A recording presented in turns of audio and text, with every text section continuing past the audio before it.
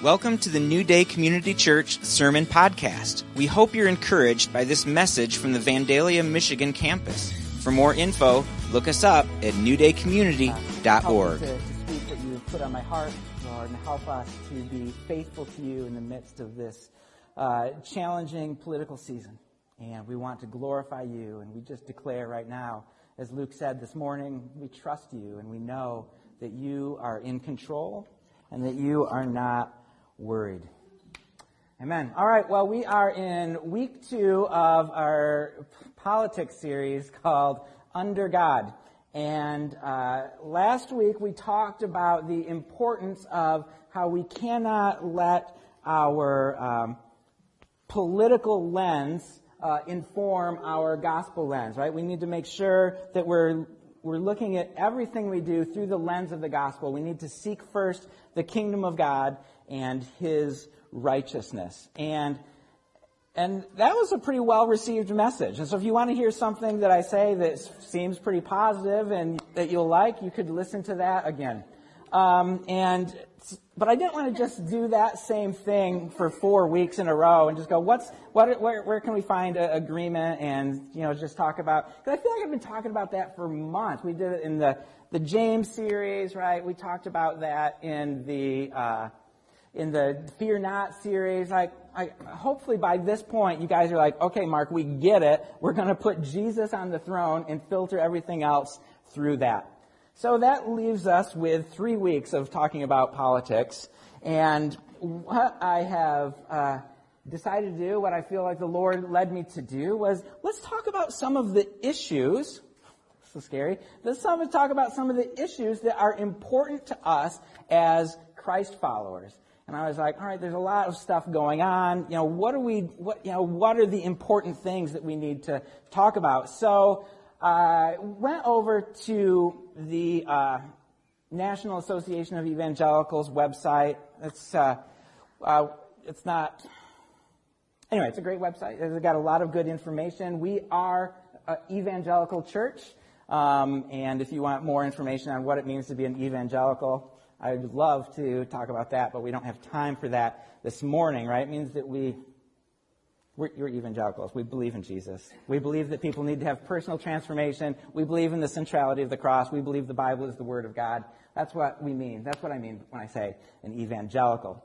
So the NAE was an organization that was founded in 1942, and it represents evangelical Christians throughout the United States, represents 45,000 local churches and 40 different denominations. And so it's a broad organization. We're not officially members of the NAE, but we agree with most of the things on there, much of the stuff on their website. So anyway, it's helpful. It's a helpful organization. And they have this thing on there called the 8 Principles of Christian Political Engagement. And these, I think, can be really, really helpful for us as we pray for our country, as we pray for our world, as we vote for candidates that we think are going to most fulfill these principles. And we're not going to get through all 8 of them today.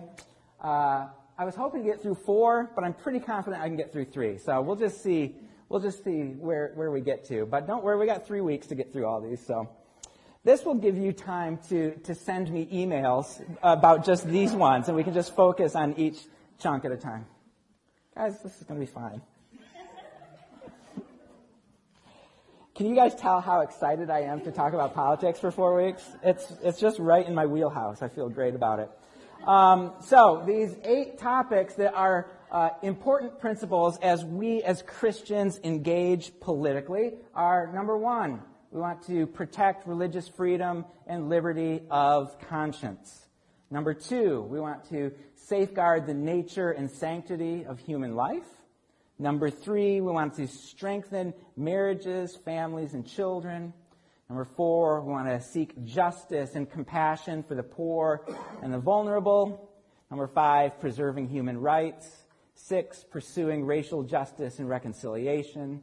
7, promoting just peace and restraining violence. And number 8, caring for God's creation. And different Christians are going to put these things in a different order of importance. And I am not choosing that importance. I'm just going through the NAE 1, 2, 3, 4, 5, 6, 7, 8. All right? And so this is important because we, not just to inform how we vote, as I said, but we want to be practicing our Christian faith within our spheres of influence. And so not only are we going to vote, right? That's a good, important thing to do, but we vote. But not only are we supposed to vote, but we want to pray, and we want to participate in our community, bringing these principles into our spheres of influence. In Jeremiah 29, verse 7, the prophet says to the exiled Israel, he says, "Seek the peace and prosperity of the city to which I have carried you into exile. Pray to the Lord for it, because if it prospers, you too will prosper." All right? And so we recognize that this was written to a specific people thousands of years ago in a specific place, but we can take this principle and apply it in our lives today. Because we also are in exile, right? We know that our ultimate future hope is not in this world, but it is in the next world, in the new heavens and the new earth, which will be initiated when Jesus returns again. Right? And we celebrate Jesus' arrival and return in the season of Advent in December. And I love Advent, and so I've already been doing some reading and some planning. I'm believing we're going to get through the election season and we're going to get to Advent, and it's going to be great. Where we I'm sorry, I'm going to stop saying that. I just apologize if anyway. See, when I get off my notes, that's just trouble. It's just trouble. Just stay focused. So Jesus is coming back. It's going to be great. That is our ultimate hope. So we are living here in this fallen world as exiles, looking forward to that return. But that doesn't mean that we're just like, well, forget it, right? We're just looking forward to Jesus coming back. What does Peter say? This whole world's going to burn, and he's going to create a new thing. So we don't even have to worry about it. No. That's not what we're called to do. We see in the garden, right? God calls Adam and Eve and all of their descendants, that's us, to be stewards and caretakers of this world. And that means creation, that means our cultures, that means caring for one another, right? And so Jeremiah calls the exiled Israelites to seek the peace and prosperity of their city, to be praying for their city, because as that city, in Babylon is where they were, as Babylon prospered, right, they would prosper. And so it's the same for us as our church prospers, as Vandalia and Cass County prospers, as Michigan and the United States prospers, we are going to prosper. And so we work for the peace and the prosperity of all these places that we are in. Right, so we vote and we pray, but we also participate. Right, and at New Day, we don't just talk about, we're pro-life. Good, make sure you vote every couple of years. That will be great. But we participate by aligning with the Three Rivers Pregnancy Helpline, right, and volunteering there and supporting them financially, because their goal is to help young women and men who are facing unplanned pregnancy. They do a great job of supporting them and caring for them, helping them to choose life and setting them up to succeed and really flourish in the midst of a difficult situation. Right? And so all of these pieces of political engagement are really, really important. And so as we live out our calling to be salt and to be light in our world, as we live out this purpose of revealing the kingdom of God, hopefully these 8 principles will be helpful as guides for our Christian political engagement. Okay? That's where we're heading. Amber nodded, so I'm feeling good. So the first thing that we want to talk about, the first principle that's important for us as Christ followers, is protecting religious freedom and liberty of conscience. So we value religious freedom and liberty of conscience. And both of these are historically at the foundation of the American experiment. And I wasn't familiar with this phrase, liberty of conscience, so I had to Google it. So I will now tell you what it is. And so it has three aspects. First is freedom of belief. Right? We believe that all individuals are at liberty to choose the religious creed they want to embrace or to embrace none at all. Okay? Number two, freedom of observance. We believe that individuals are at liberty to practice their religion in a lawful manner. So whatever faith that you ascribe to, we believe that you should be able to practice that in a lawful manner. And then the third aspect is equal status. All religions and their believers deserve equal treatment under the law. Right? And so this is something that's important to Americans. This is important to Christ followers as well. And we live in a pluralistic country. Which just means that we have a country where people have a diversity of views and a diversity of stands about life. But we want to remember that Christianity is not pluralist, right? We believe that there is one truth, that there is one Lord, Jesus Christ, by whom we are saved. And so while we don't believe that there are multiple ways to heaven, there's not multiple ways to salvation, right? We recognize that we live in a pluralist country and that our nation was founded on religious freedom. And I believe that this lines up with the way of God, as we see in His Word, right, that He allows a multitude of views to exist at the same time. Not that He says that all views are appropriate, but He does give people a choice. Listen to this parable that Jesus tells in Matthew 13. Jesus told them another parable. The kingdom of heaven is like a man who sowed good seed in his field. But while everyone was sleeping, his enemy came and sowed weeds among the wheat and went away. When the wheat sprouted and formed heads, then the weeds also appeared. The owner's servants came to him and said, "Sir, didn't you sow good seed in your field? Where then did the weeds come from?" "An enemy did this," he replied. The servants asked him, "Do you want us to go and pull them up?" "No," he answered, "because while you are pulling the weeds, you may uproot the wheat with them. Let them both grow together until the harvest. At that time, I will tell the harvesters, first collect the weeds and tie them in bundles to be burned. Then gather the wheat and bring it to my barn." So we see God allows the wheat and the weeds to grow until the harvest. Right? And the harvest is that return of Jesus, that second advent, when He comes to restore the heavens and the earth, when we see in Matthew that He separates the sheep from the goats.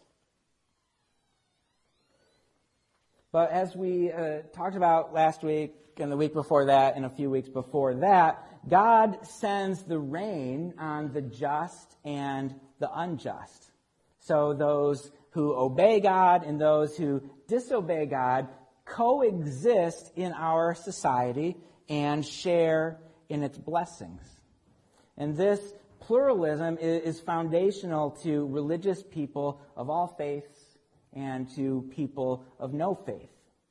All right? And so as we vote, as we engage politically while we follow Jesus, we, just like Jesus, just like the Father, give people liberty of conscience, but we pray that everybody will encounter Jesus, that all people will bend their knee to Him as Lord. As we walk through life, we are going to do what Jesus did to Matthew and James and John and invite them, follow me, right? Follow me. And for us, we'd say, follow me as I follow Christ. And we pray that they do, but we never see Jesus giving them an ultimatum or being coercive or saying, He tells the truth, but He just lets them choose. Okay? Number one, we did it. Number two, Number 2, the safeguarding of the nature and the sanctity of human life. This is very, very important to us as Christ followers because God has created human beings in His image. Right? Every human life from conception to death bears the image of God and has incredible worth, has incredible value. Right? We see this in Genesis 1:27 when God creates humanity. It says, God created mankind in His own image. In the image of God, He created them. Male and female, He created them. Right? And so because of this reality, because we believe this is a foundational truth of our faith, Christians must be committed to a consistent ethic of life that protects image bearers of God at all stages. And we, of course, give special concern to protect the lives of the most vulnerable. That would be the unborn, the very young, the elderly, those living in poverty, the chronically ill, those with disabilities, and those with genetic diseases. All deserve our particular care and protection.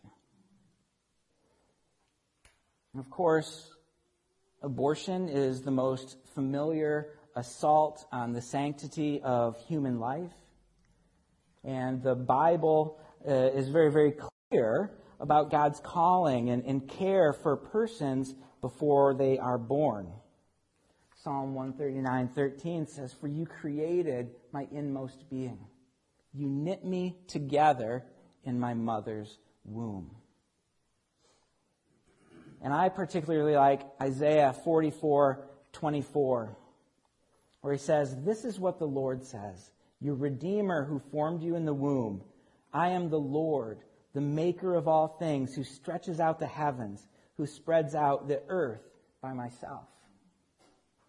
And what I love about this is we see these two incredible aspects of God, right? We see that He's the maker of all things, right? He stretches out the heavens. He's the one who spoke the stars and the sun and the moon into existence. He's the one who holds everything that is together by His very word, right? He is huge and beyond understanding. And yet He says, "I'm your Redeemer who formed you in the womb." Right? This massive, unsearchable, spectacular God. I don't even have words for it, right? This huge God also has intimate concern for each and every person, even in utero. And each life lost is a unique creation, right? Made in God's image, who could have been an amazing blessing on our society in extraordinary ways. And so we absolutely advocate for the protection of the unborn. Right? And if you are here or you're watching and you've had an abortion, there is grace and there is mercy for you. There is forgiveness. Right? And so we don't want to flippantly make you feel like outsiders. You know, we are all sinners. We've all fallen short. And so we welcome you and we love you and we speak grace to you. But we also hold firmly to the truth that is not good. Right? That is not right. And so while we absolutely advocate for the protection of the unborn, we can't stop there. We don't stop there. And I'm going to read this another parable from Jesus in Luke chapter 10. A lot of scripture today. So on one occasion, Jesus said, Jesus didn't say this. Who did? Luke said this. Luke says, on one occasion, an expert in the law stood up to test Jesus. "Teacher," he asked, "what must I do to inherit eternal life?" "What is written in the law?" he replied. "How do you read it?" He answered, "Love the Lord your God with all your heart and with all your soul and with all your strength and with all your mind, and love your neighbor as yourself." "You have answered correctly," Jesus replied. "Do this and you will live." But he wanted to justify himself, so he asked Jesus, "And who is my neighbor?" And I imagine Jesus was pretty excited that this guy asked a follow-up question, because he launches into a story. In reply, Jesus said, "A man was going down from Jerusalem to Jericho when he was attacked by robbers. They stripped him of his clothes, beat him, and went away, leaving him half dead. A priest happened to be going down the same road, and when he saw the man, he passed by on the other side. So, too, a Levite, when he came to the place and saw him, passed by on the other side. But a Samaritan, the bad guys, as he traveled, came where the man was, and when he saw him, he took pity on him. He went to him and bandaged his wounds, pouring on oil and wine. Then he put the man on his own donkey, brought him to an inn, and took care of him. The next day he took out 2 denarii and gave them to the innkeeper. 'Look after him,' he said, 'and when I return, I will reimburse you for any extra expense you may have.'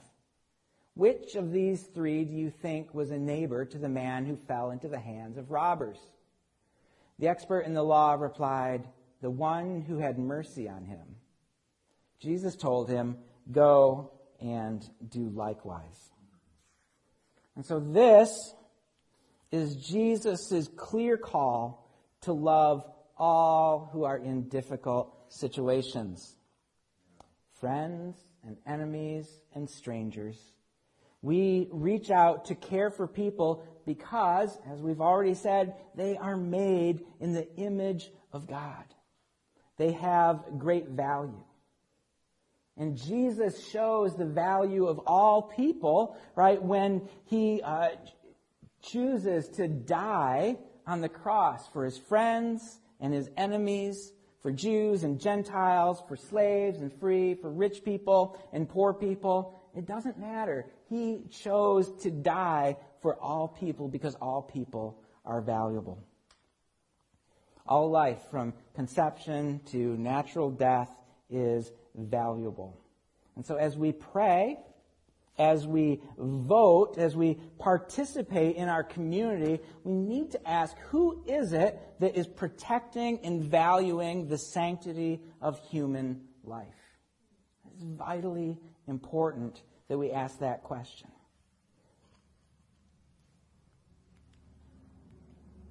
The third principle that is important in our political engagement as Christ followers is the strengthening of marriages, family, and children. So throughout the Bible, the family is central to God's vision for human beings and human society. At creation, God established marriage and the family as one of his first acts. We could look again at Genesis 1:27 and 28, but we will look at Genesis chapter 2, where Moses wrote, probably, "The man said, 'This is now bone of my bones and flesh of my flesh. She shall be called woman, for she was taken out of man.' That is why a man leaves his father and his mother and is united to his wife, and they become one flesh. Adam and his wife were both naked, and they felt no shame." So this is a phenomenal passage of Scripture. I actually did a wedding yesterday. I've decided to tell a story to lighten the just teaching. And so I did a wedding yesterday. My friend Sen, who I met playing Star Wars miniatures at Fanfare Comics and Cards like 15 or 16 years ago. And we play board games, believe it or not, like almost every Friday. Nerds. But he's a great guy, and he was going to get married in April or May something, and there's a pandemic, and it was going to be this big hootenanny out in Benton Harbor, and they postponed it, and finally they're like, you know what? We're just going to get married. Let's just do this thing. And there's a reception scheduled for 2022. So that's the longest space between wedding and reception that I am familiar with. So I encourage people, to go home, get something to eat as they wait for the couple to get their pictures taken. But it was crazy, and they're great. They're great folks. They're very careful, and so it's a small group. Everybody's wearing a mask. I preached the whole teaching wearing a mask, and I thought I was going to pass out. That was intense. So, but you do what you got to do, and we got them married, and it's great. So marriage, I use this text because marriage is vitally important, and we believe that this is the historical Orthodox position of the church. Well, we don't believe that. It just is the historical Orthodox position of the church for thousands of years, that marriage is between one man and one woman. We believe this is God's intention and this is God's best. At the same time, we grieve and we repent for how the church at large has abused, shamed, or rejected the LGBTQ plus community. And we look for ways to bring grace and hope and truth to our LGBTQ plus friends and family. But we hold fast to the biblical witness of the goodness and the design of marriage. And guess what, friends? This is a difficult tension to hold, right? Especially if you have friends and family that struggle with this and showing love and grace and truth. It is really, really hard, right? But we are committed because we just have to, right? We have to love, we have to show grace, but we believe that this is what the biblical witness reveals, and so we're going to hold both of these things in tension at the same time. This text is so important that Jesus and Paul both quote it as they defend the design and the value of marriage. We see throughout the text that marriage and family are core to healthy communities. Healthy marriages and families lead to flourishing, right? God cares that men and women take their marriage vows seriously. This is not something flippant that we just like, oh, this feels good today, we'll see what tomorrow holds, right? Look at this great passage from Malachi 2:15. The prophet says, "Has not the one God made you? You belong to him in body and spirit. What does the one God seek? Godly offspring. So be on your guard and do not be unfaithful to the wife of your youth." Right? And so this is God's plan and intention for marriage. Unfortunately, we live in a fallen world where sometimes, right, people can't have children. And I know that the struggle of infertility is very, very challenging for a number of my friends. And so it doesn't disregard or mean their marriage is unimportant. This is just God's fullest, glorious intention, right? That they'll get married and they have godly offspring, that we are fruitful, we multiply and fill the earth. But God here, what I wanted to focus on here is that God, through the prophet, says, do not be unfaithful to the wife of your youth, right? This is core. And so Malachi and many of the prophets, they're talking about justice and the right ordering of society, calling out, I don't remember who Malachi was prophesying to, Israel or Judah, calling the king to be just and order communities correctly. And the core of correctly ordering communities is healthy marriages and healthy families. And so God says, don't be unfaithful to the wife of your youth, right? Guard that and fight for that. We also recognize that God reveals himself to us in the language of family, right? He's adopted us as children. In Romans 8:23, it says, not only so, but we ourselves who have the first fruits of the spirits groan inwardly as we eagerly await for our adoption to sonship, the redemption of our bodies. All right? So we're not just through Jesus brought into a nice community or a fun kind of a social club or some kind of organization like that. The picture he uses is that we're brought into a family, right? And that God is our Father and Jesus is our brother and you guys are our brothers and sisters, right? And that is how God reveals himself as the Father of this great big family. And we see that he has directed us by the Holy Spirit, right, to call him Abba, Father. We see that in Romans 8:15. And by him, the Holy Spirit, we cry, Abba, Father, right? There's this intimacy. He's not far off and distant, but he's close, and he cares about us, and he has invited us in. We even see Jesus use this familial language. He's teaching some disciples, and his mom and his brothers are looking for him, right? And they come and knock on the door, and it's full of people. And the guy comes to Jesus and goes, "Hey, your mom and your brothers are looking for you." And Jesus is like, "What are you talking about? Who are my mother and my brothers? These." What does he say? "Here are my mother and my brothers. For whoever does the will of my Father in heaven is my mother and brother and sister." Right? And so we are invited into a family. So we embrace one another as fellow members of the family. And in families, people disagree, right? We have Thanksgiving dinner, right? And there's the crazy uncle that's sitting at the end of the table, kind of spouting off his crazy ideas. But guess what? We don't go, "You're out. All right, Uncle Bill, you're out," right? We're not going to listen to that anymore. I suppose there's probably a healthy boundary where Uncle Bill is no longer welcomed in.